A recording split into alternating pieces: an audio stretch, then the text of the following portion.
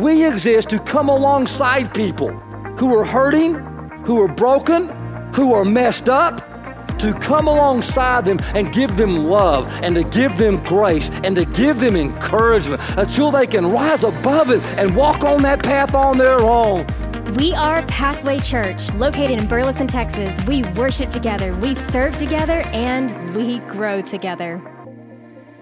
Hey, I want to speak to our online group. First of all, thank you so much for joining us in worship. I know this COVID thing has kind of hit a lot of us in our church really, really bad right now.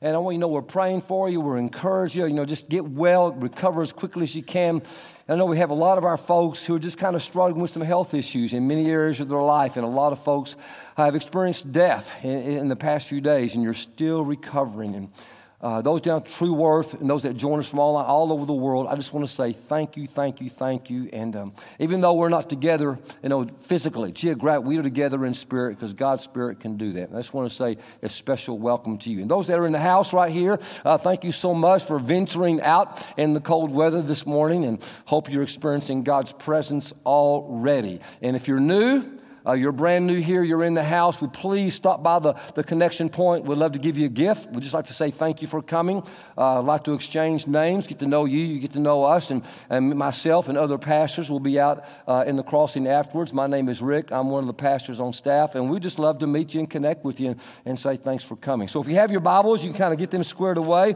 whether you're using your hard copy notes or notes there in your app, you can go there as well. And as you're getting situated, I will share with everyone that next weekend and the weekend after that, if you are married and you have interest in kind of something to supercharge your marriage, we're going to introduce you to something called Re-Engage. Re-Engage is a marriage ministry. We've had it around here now for almost a year. We had our first fall session last fall that was just really unbelievable.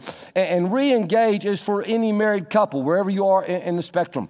It's for those that are strong, for those that are kind of stagnant, and for those that need resurrection. In fact, Re-Engage is for those who want to re-engage in their marriage, who want to kind of reignite it, or for those who need a resurrection experience in their marriage. And I will tell you, just kind of it's a high-level commitment. It's 16 weeks, and it's right in the middle, guys, of the NFL football season, and they meet from 4:30 to 6:30. You'll really find out how much you love your marriage, I'm just saying, okay?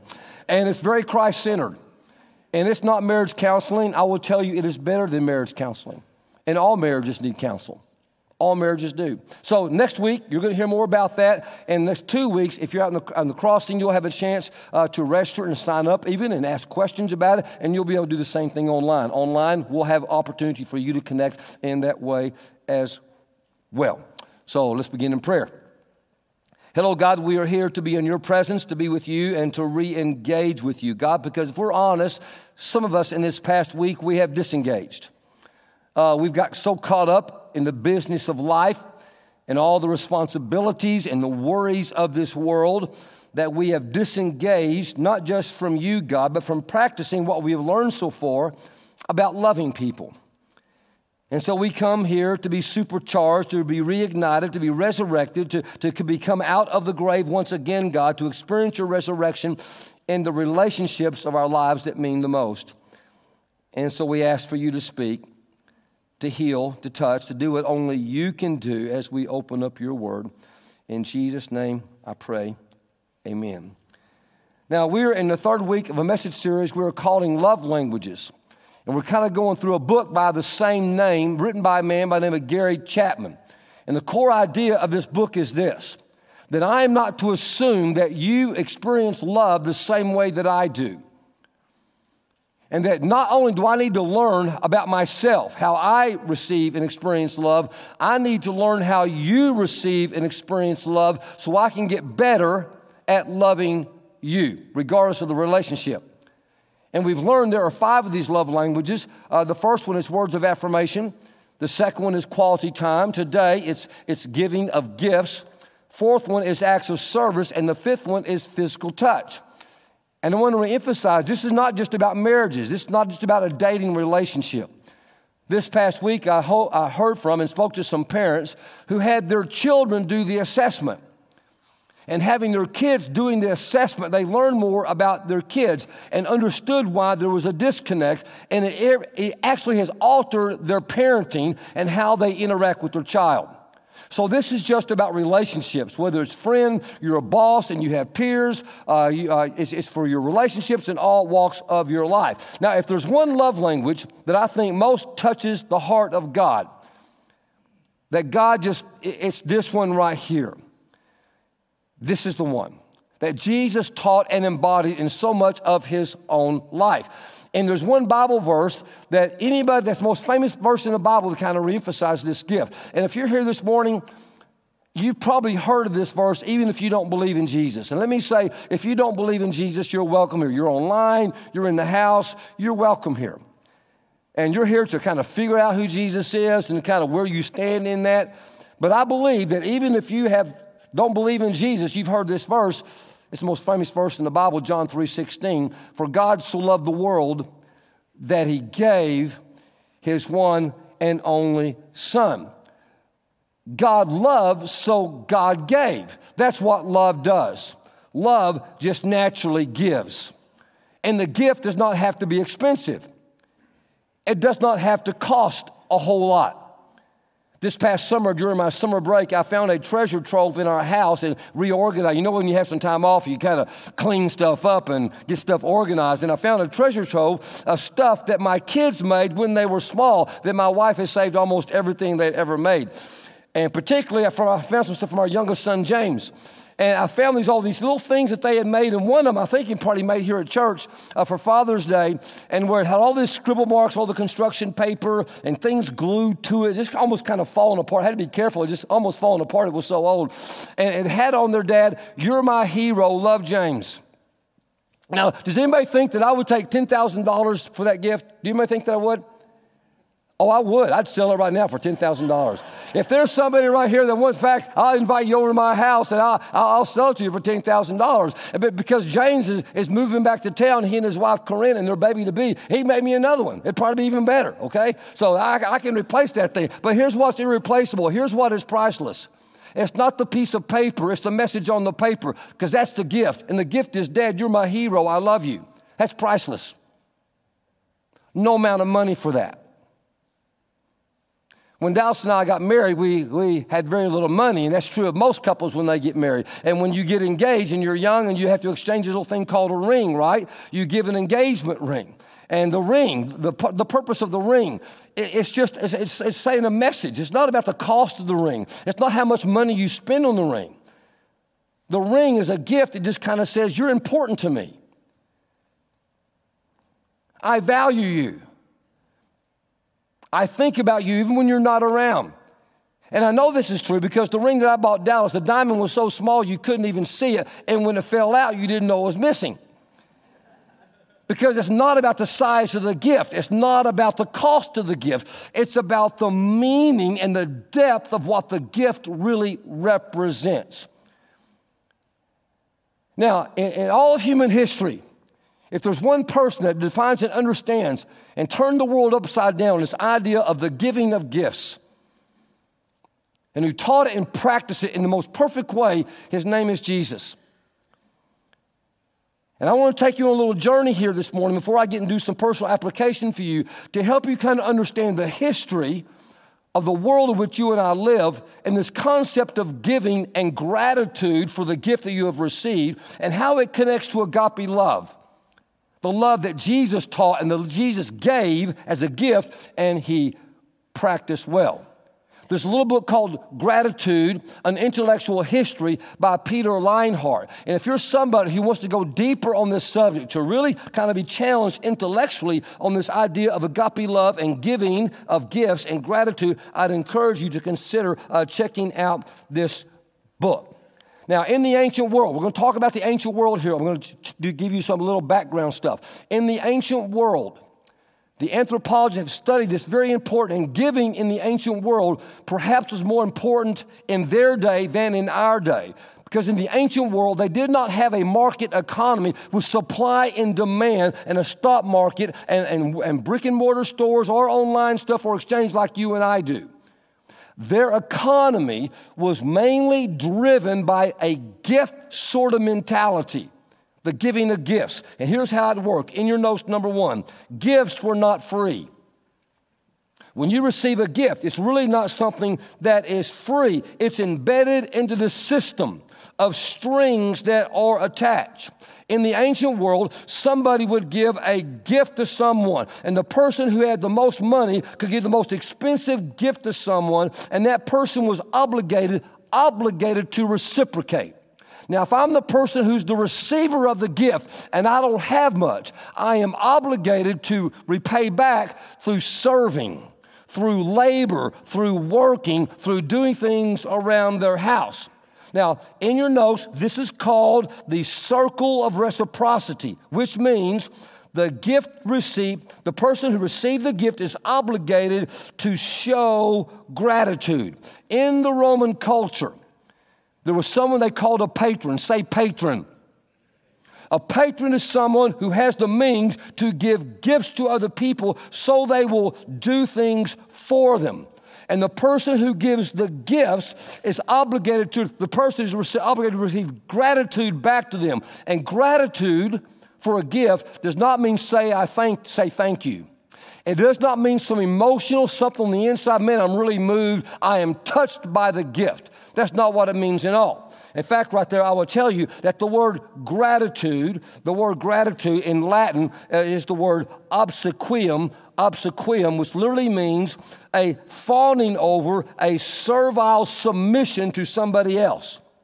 So in your notes, number 3, gratitude really means in this day paying off a debt.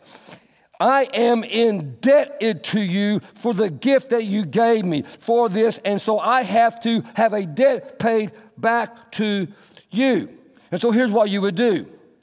If I'm indebted to you because you've been gifted to me and I got to express gratitude, I would show up at your house, my patron, with a bunch of other people who've been gifted, and we would, as your clients, we would just do stuff for you.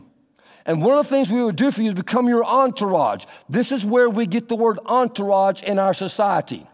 And an entourage is a group of people who follow your patron around wherever he goes. Wherever he goes. And he goes to the Roman Forum, he gives a speech, you clap and you applaud and you bless him and you cheer to fill his ego, to pump him up. That's your gratitude to make him feel good about himself. You address him with words like this: Dominus, which means sir; Rex, which means king; Pater, which means father. Now, in this system, there were people called benefactors. Number 4 in your notes. Benefactors intentionally gave large gifts to impose large debts. Because the more I gave you a gift that put a debt upon you, it increases my honor, it increases my power, it increases my status, because you can't equal the gift back to me. Lightheart puts it this way right here about this concept of doing this.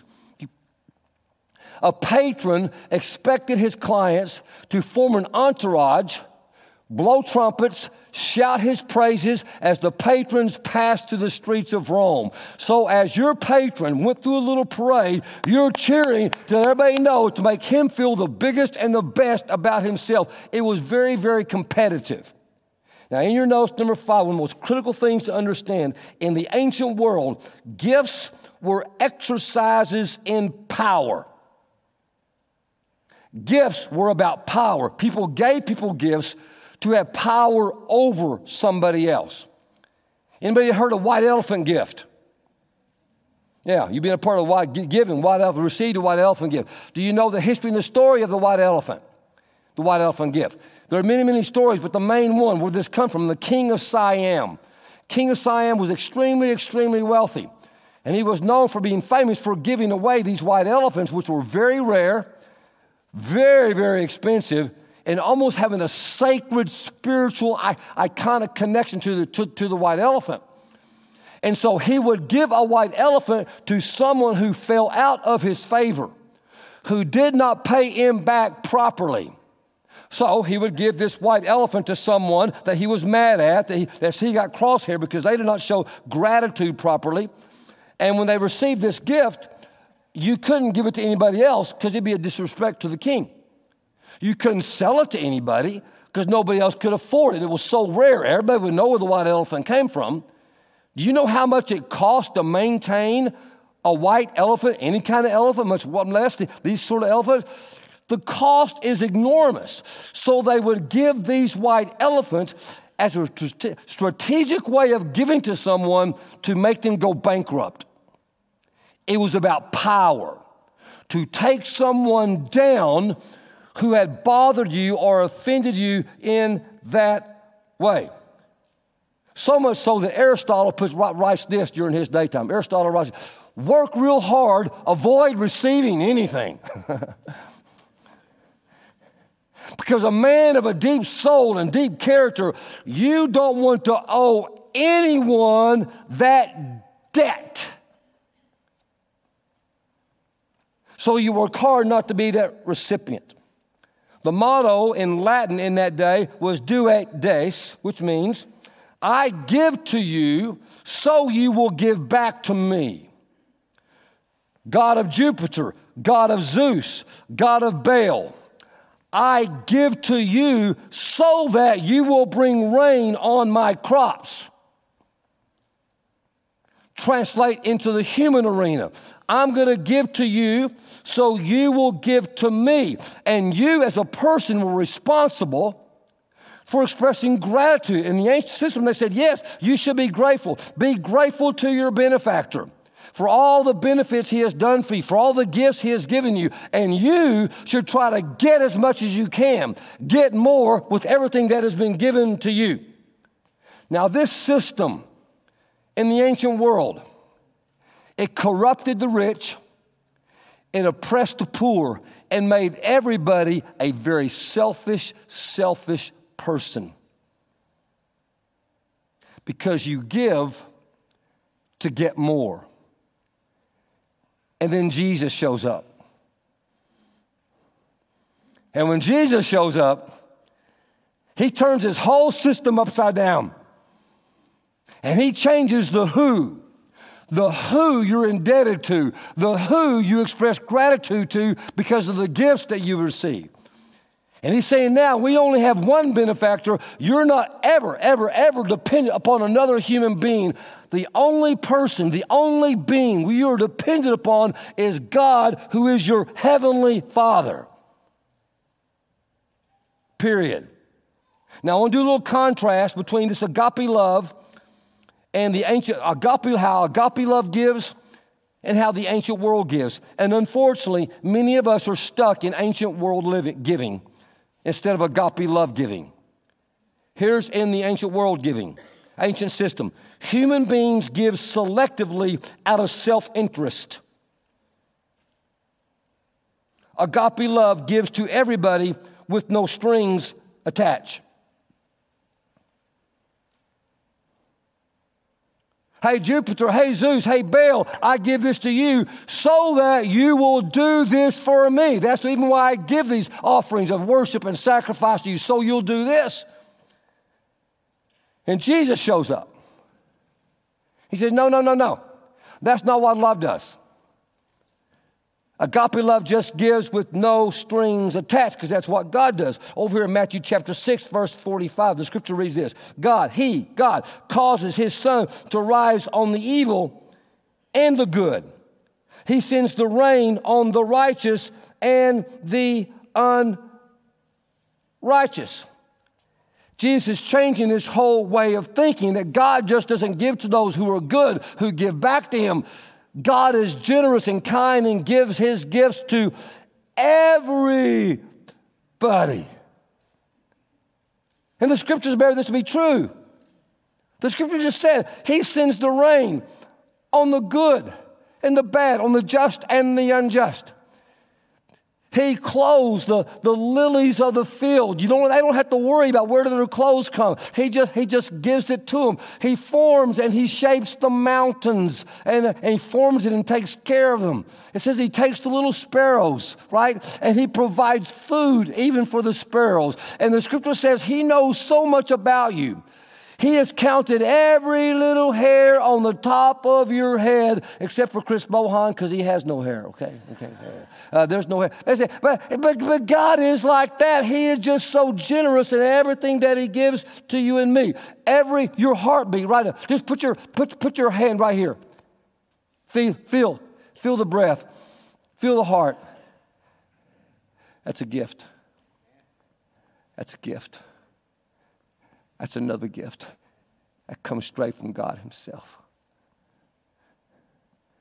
Over here in Colossians chapter 3, the scriptures are peppered with these kind of statements throughout the entire thing. Colossians chapter 3, he says this, whatever you do, whether in word or deed, do it all. Do everything in your life. Do it in the name of the Lord Jesus, giving thanks, not to your benefactor, but to God the Father through him. Church, this is not just about getting you and me to have an attitude of gratitude. This is not trying to stir up some personality, feeling, emotion of joy. He is trying to subvert an entire system that was just tearing a society apart. That's what the scriptures are doing, this concept of giving and thanks. And he's leveling the playing field where everybody is the same. Nobody's up here and nobody else is down here. We all have equal value and equal worth, and we all can give generously, not the same size, but it's equal sacrifice. And God receives it and God loves it. Over here in Matthew chapter 25, he's saying we got a new system. Go back here to chapter 6, verse 2 of Matthew 6. He says, whenever you give to the needy, don't announce it with trumpets, as the hypocrites do in the synagogue and on the streets to be honored by others. Why is he saying don't use trumpets? Because many of them did. Hey, I just did something good. Here comes the guy who gave something great, and they would announce it with big old trumpets. He's saying don't do that at all. Over here in Matthew chapter 20, verse 25. He says, Jesus called them together and said, you know, the rulers of the Gentiles, that is their benefactors, lord it over them. And they lord it over their high officials. They exercise authority, but not you. Verse 26, not you. You're not going to do that. We opt out for a different system. If you want to become great, you must become someone's servant. He's turning the whole thing upside down. Over here in Matthew chapter 23, verse 9, he says, do not call anyone on earth Father, for you have one Father, and he is in heaven. Hey, listen, kids, is Jesus saying, don't call your dad, Dad? No, that's not what he's saying at all. Thank you very much. That's not what he's saying. He is saying we all have one Father. We're all brothers and sisters, not some are up here and some down here. God loves all of us in the same way, every single one. We have one Father in heaven. We are brothers and sisters in Christ. In your notes, number 2, here's another concept. A system, the ancient system, gives to people who can give back to you. But agape love, it gives to people even when it's not to your financial advantage. You give to people even, Jesus says, even when they can't give back to you. Over here in Luke chapter 14, verse 12, Jesus teaches, when you give a luncheon, you give a dinner, do not invite your friends, your brothers, your sisters, your relatives, your rich neighbors. If you do, they may invite you back, and so you will be repaid. But when you give a banquet, invite the poor, the crippled, the lame, and the blind. Now, I got to ask you, is Jesus saying it is a sin to invite your family over for a dinner? That's exactly what he's saying. Yes, it is. Some of you are going, praise God. I've been looking for that verse in the Bible. That's why you came. That is why you came to worship today. Are you logged online? I've been trying to find a way to get it out, to not ever invite that family over to my house again, right? No, that's not what it's saying. It's not saying at all. In fact, I would encourage you, every once in a while, maybe do invite your family over to dinner. But here's what he's saying. Don't invite them over just for the expectation they're going to invite you back. And if they don't invite you back, don't stop inviting them. Don't make this circle of reciprocity. They did it for you. You did it for them now. They got to return. But he's saying something even deeper. He's saying that somehow, when you give to the poor, when you give to someone who can't give back to you, you're giving to God. That's why Jesus teaches over in The gospel, a great story over there in Matthew. He said, whenever you've done it for the least of these brothers and sisters of mine, you have done it. Whenever you've given it and done it to them, you've done it unto me. Here's the third little thing. Ancient system. In self-interest you have received. In self-interest you freely give. That's the ancient system. In self-interest. But agape love, freely you have received and freely you give. No strings attached. It's a humble laying field. We're all the same. Not somebody up here, not somebody down here. We are all brothers and sisters in Christ. We all have something to give. We all can be generous to God as a concrete expression of our gratitude to God, who is the giver of every single perfect gift that we have in our life. In fact, James puts it this way over here in James chapter 1, verse 16. He says, do not be deceived. Why did he say don't be deceived? Because some were.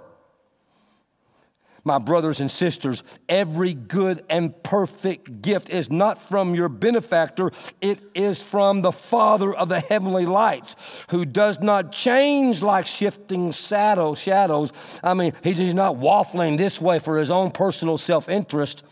And then he levels the playing field even more down here in chapter 2, verse 1, when he talks about the poor and the wealthy. And he said, my brothers and sisters, believers in our glorious Lord Jesus Christ, must not show favoritism just to those who can give back more to you with no expectation. And then over here in Romans chapter 13, the Apostle Paul writes to this little church in Rome. Can you believe that? This is a Roman system. He writes a letter to people who are Christians in Rome, and he says, let no debt remain outstanding except the debt to love. And the Apostle Paul there is not giving money management tips.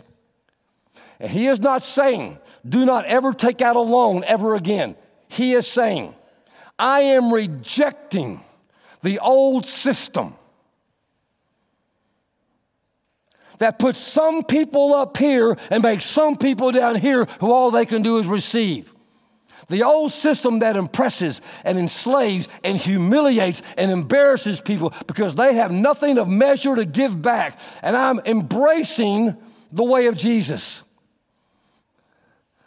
I'm embracing agape love that is always giving to other people, working for the good and the will of everything good in their life with no expectation of anything in return. Whoa. You talk about radicalizing what it means to give somebody a gift. In the Roman world, it put them on tilt. And they started accusing the Christians of being ungrateful for everything the Roman Empire had done for them. So much so, you read this story in history about the Emperor Diocletian, who found out about one of his favorite in his entourage named Sebastian become a Christian. And Diocletian found out Sebastian had become a Christian. And he gets really upset with him, because he stopped worshiping his gods and coming around and paying homage to him. And he said, Sebastian, I made you. I gave you rank in my palace. You are nobody. I gave everything that you have, and you owe me. You owe debt to me. You owe a debt of gratitude to puff me up, to build up my ego, to worship my gods, to help me make more money, because I put you in that position. I deserve better from you. So much so, he lined him up, shot him full of arrows until everyone could see that he had dead, because he did not pay back. These Christians were so bold and so brave,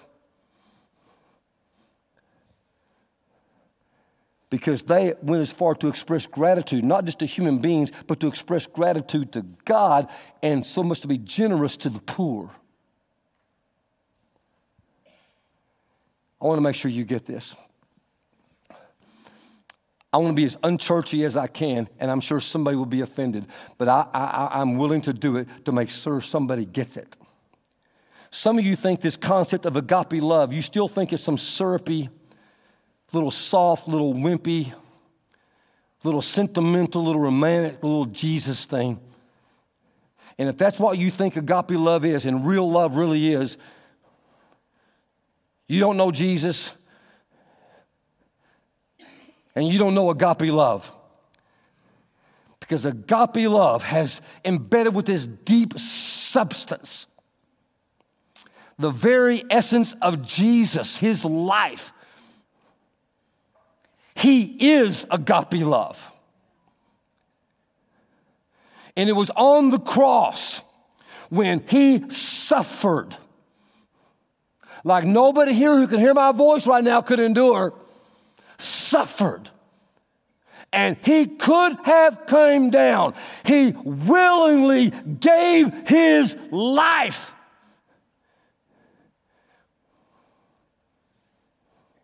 That's agape love. And then Jesus builds this little community to test the strength of agape love. I'm going to build this little thing called the church, and this is going to test the strength of agape love. And this little community, they had no resources, they had no power, they had no wealth, and they're pitted against the great Roman Empire, who had unlimited power, unlimited resources, and unlimited wealth. And that little agape love little community kicked the Romans' butts. And eventually, that kingdom fell. That is agape love. I want to pause here for a minute. And I have to ask, online, in the house, have you really received the gift of Jesus? And that kind of love in your life that has that sort of grit, that has that sort of sticking power, that sort of just, do you have that? Have you accepted that in your life? Have you received that gift? Are you living in that gift? Are you rooted, living your life out of that gift? Or is it just kind of something just periodically you kind of play around with?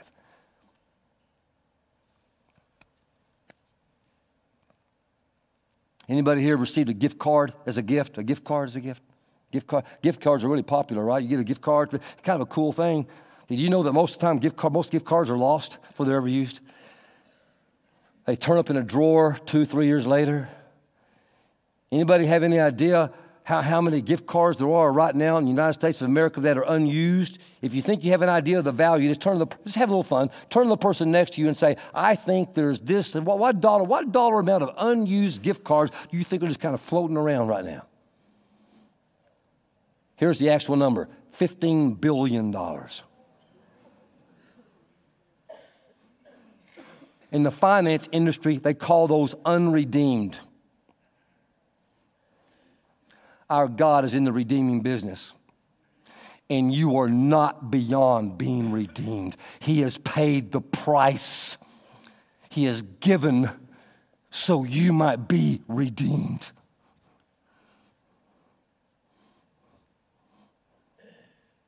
Have you received it? Or is it just sitting around in a drawer? You got it in your purse somewhere. You got it up in a cabinet somewhere. Or have you activated the gift card that he has given you?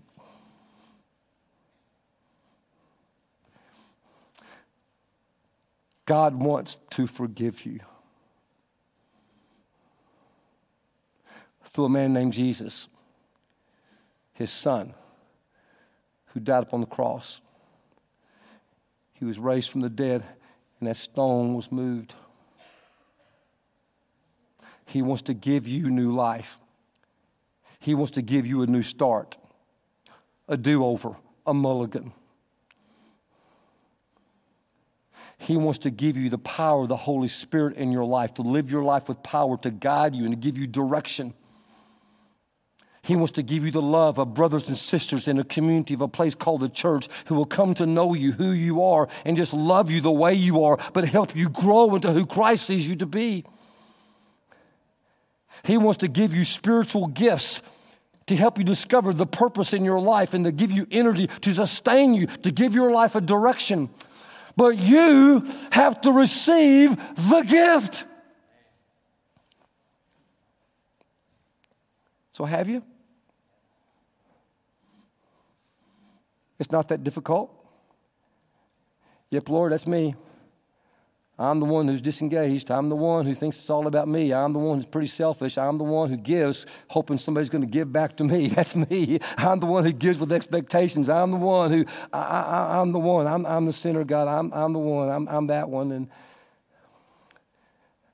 I would like to receive the gift of your forgiveness, your power, your agape love, your strength. It's just, and then when you receive that, then you become a part of a community like this. It's called the church. And this becomes your little family. This church becomes your family. And all of a sudden, you just learn how to love, because that's what Jesus said in John chapter 13. He says, hey guys, a new command I give you. This is it. A new command I love. This is how people are going to know. This is how they're going to know you're my disciples. In your marriages, hey, listen, this is how they're going to know you're married and you're a disciple of Jesus. In your parenting, in your work life, this is how they're going to know. Let me ask you, do they know by how they look at you? Do they know? Do they know? Can they tell? It's incredible. And I will tell you, if you will receive this Jesus into your life, I mean, really be rooted in Jesus, rooted in Jesus, there's a little switch in your heart that can go from reluctant giver to a joy-filled, cheerful giver as you give of yourself to another person. I'm watching the time. I'm good. I can do this. Let's say you're the pastor of Pathway Church. You're it. You're the pastor of Pathway Church. And let's say you're married. And let's say that you and your spouse, you are house sitting one of the dogs for one of your kids because they're gone somewhere, so they bring the grand dog to your house. And so right before you're about to get up here and speak in worship, your spouse kind of leans over to you and says, hey, listen, I'm going to be out of pocket this afternoon. Will you walk the dog? And your first thought is, no, I'm not going to walk the dog. And you go, no. And then you start thinking, hold it here. I'm getting ready to get up here and do something very important. I mean, this timing is terrible.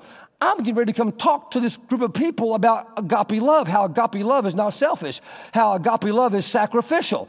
And that's a very important job. And I can't get up. No, I will not walk the dog. I got more important things to do. I'm not going to walk the dog for you. And besides that, I got to go see my parents after a while tonight. And I love my parents. My parents are very important. I've got to go see them. And there's a guy in the church. He has some big issues. And he invited me over to his house this afternoon. And I know it's during the NFL game, but it's really not about that. It's that he's got big burdens. He's got big problems. He's got big things. Now, he does have a big screen TV. And we might look at it a little bit. I mean, it's bigger than mine, and everything. But no, I'm not going to walk. I can't walk the dog. The dog will just walk itself. It should.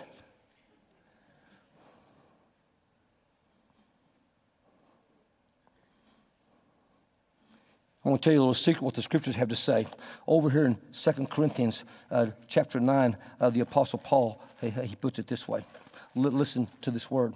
He says, each of you should give what you have decided in your heart to give, not reluctantly or under compulsion. For God loves a cheerful giver. In your notes, I'll give you a little secret, a little tip. Here's a little tip application. Everybody loves a cheerful giver, not just God. Everybody does. Everybody loves a cheerful giver. Everybody. Okay, honey. Okay, I'll walk the dog. Only because I can't think of a good way out of it. But I'm going to tell you in such a way. That I really don't want to, so you won't ever ask me again. I'll walk the dog. You may know what I'm talking about. Oh, I'll do it, but it just would have taken 5 minutes to walk the dog. A gift of 5 minutes. And it would have communicated love, because love gives. Love gives. And love wins. Love bonds people. Giving bonds people. Giving is the best way to live. Giving, that's what giving does. Giving of yourself, giving of your time, giving that little gift. And everybody loves a cheerful giver. Not reluctant. Let that little...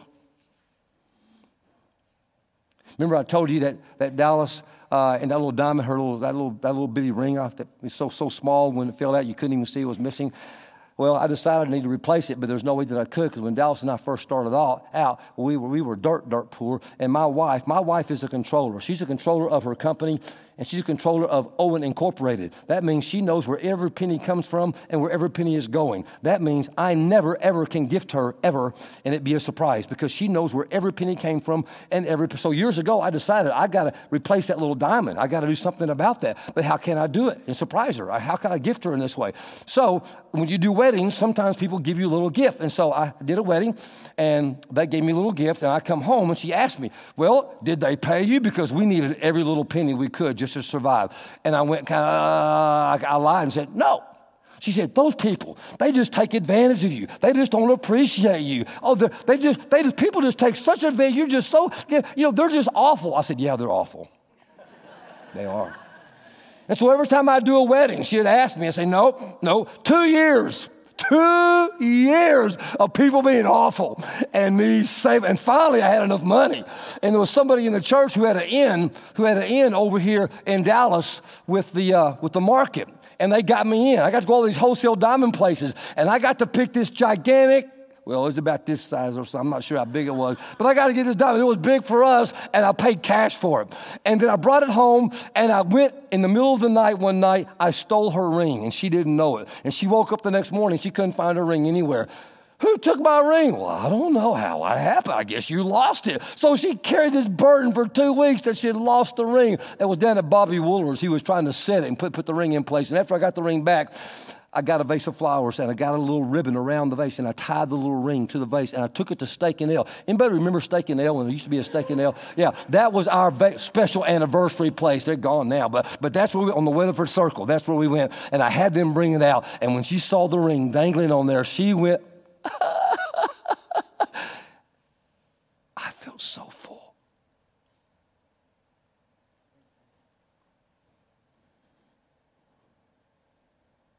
This next point you need to get. The joy of the giver is always greater than the joy of the receiver. Always. Do you think that you're more joyful when you receive Jesus, or God's more joyful that you receive Jesus?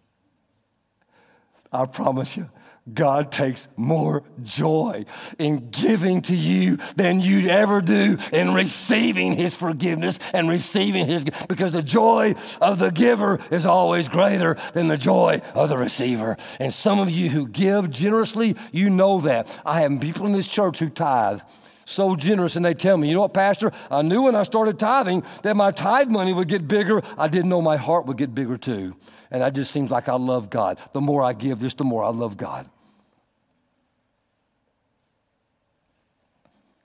So I want to give you 3 little tips. This is not in your notes. This is really quick to help some of you who just need some help. And then we're going to kind of sing, kind of pray, get you out of here. So here's a little basic little tip right here. Your gifts don't have to cost anything. Gifts can be totally and completely free. They can cost you nothing. There's a guy in this church who every once in a while say, Rick, why don't you go read this book? Why don't you go read this article? That's a gift. Costs nothing, but it blesses me. There's a man in this church who has a weird sense of humor. He'll send me a little cartoon if he thinks it's appropriate for me. And he sent me this cartoon about men who age, about a product that I might need. I'm not telling you what it was, but he was just trying to be lighthearted. When I read it, it made me laugh. And him making me laugh was a gift. It was a simple gift. So gifts don't have to cost anything. Here's another one. Become a giving detective. Pay attention to the clues. Your loved one, your friends, your family, they'll give you little clues on what they like and what they care about. There's a woman in this church, when she and her friends go out, if they say, man, I kind of like that belt, or I like that chocolate, or I like that coffee, she, out of the blue, will go and buy it. And it just shows up at their house at very unexpected times. Now listen, church, you do not misuse this gift. You don't tell people, well, I like this and I like that, so they'll give stuff to you, right? You don't do that. That's manipulation. And like just right now, just because I tell you that I love Bluebell ice cream, right? And I love coffee. And I love large tracts of land by Chisholm Park Trailway. That doesn't mean that I expect you to do that. But if you want to, it'd be okay. I'm just saying. But no, you don't do that. And here's the last thing I would say is that do a weekly-long giving campaign. A week-long giving campaign. Maybe God is going to ask you to resurrect a relationship because theirs is the gift of of gifts, that you give them a gift, one gift every day. And this is a story from the book. It's the most powerful story in the book, where Chapman tells about Doug and Kate, who are married, and their marriage is about dead. It's about dead. And she hated him because he was totally unaware of her needs. And then they discovered the love languages, and he found out that her primary love language was the gift of gifts, the receiving of gifts. So on Monday, he brought her home a rose, and she cried. On Tuesday, he called her and said, "Can I bring home pizza?" He had never done that before, and she hugged him. On Wednesday, he brought home a box of Cracker Jacks for all the kids because there was a little gift, a little toy. Remember that, the old little toy in the Cracker Jacks? And he brought her home a potted plant. And he said, "The rose will die. I thought you needed something that would live and grow and stay around here for a while like me." On Thursday, he brought her home a card, just a card. He did not know how to say "I love you." The card said it for him. He asked her out for a date on Saturday night in the card. On Friday night, he took her to her favorite cookie store and bought her a single cookie, her favorite. And this is what she tells Dr. Chapman. "Dr. Chapman, this man has never given me flowers since we were married. He's never given me a card. He said, cards are a waste of money. You look at them and you throw them away." And he looked at her and said, "I am so sorry. I have been so dense. I have been so stupid, totally unaware and insensitive to your needs. And I promise I will give you a gift every day for the rest of your life." And she said, "Please don't. We can't afford it." He said, "Well, I'll tell you what, with God's help, I'll give you one gift a week. That'll be 52 gifts a year. And maybe one day I'll be able to make up for how I've ignored you all these years." A marriage was saved. A family stayed together because one man figured something out. For God so loved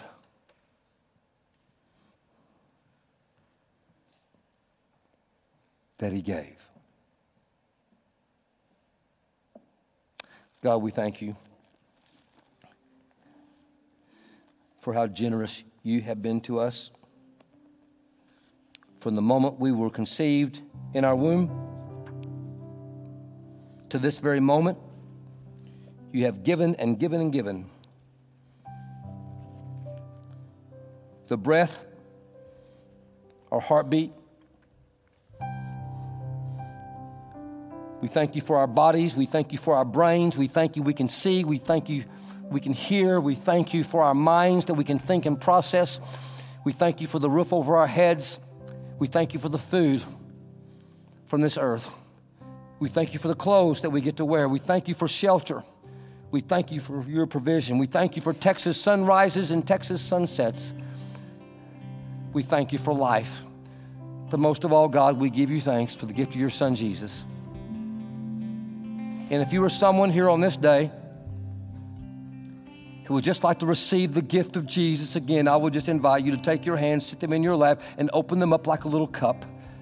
Just kind of make a little bowl with your hands and just say, "God, I want to receive the greatest gift, the gift of your love, agape, real gritty sort of love, the gift of forgiveness, the gift of your power, the gift of your presence. I receive it, God. I receive it." And if you're doing that this morning, online or in the house, just stop one of us, let us know. We'd love to connect and visit with you, help you take your next step. Consider the baptism or the renewing of baptism, whatever it may be. But don't let the moment pass. Thank you, God. Help us to love like Jesus. In his name we pray. Amen. Thank you for joining us. If you would like more information on Pathway or to get connected to a ministry, visit our website at pathway.church. We look forward to growing with you as we worship together. God loves you. God is with you.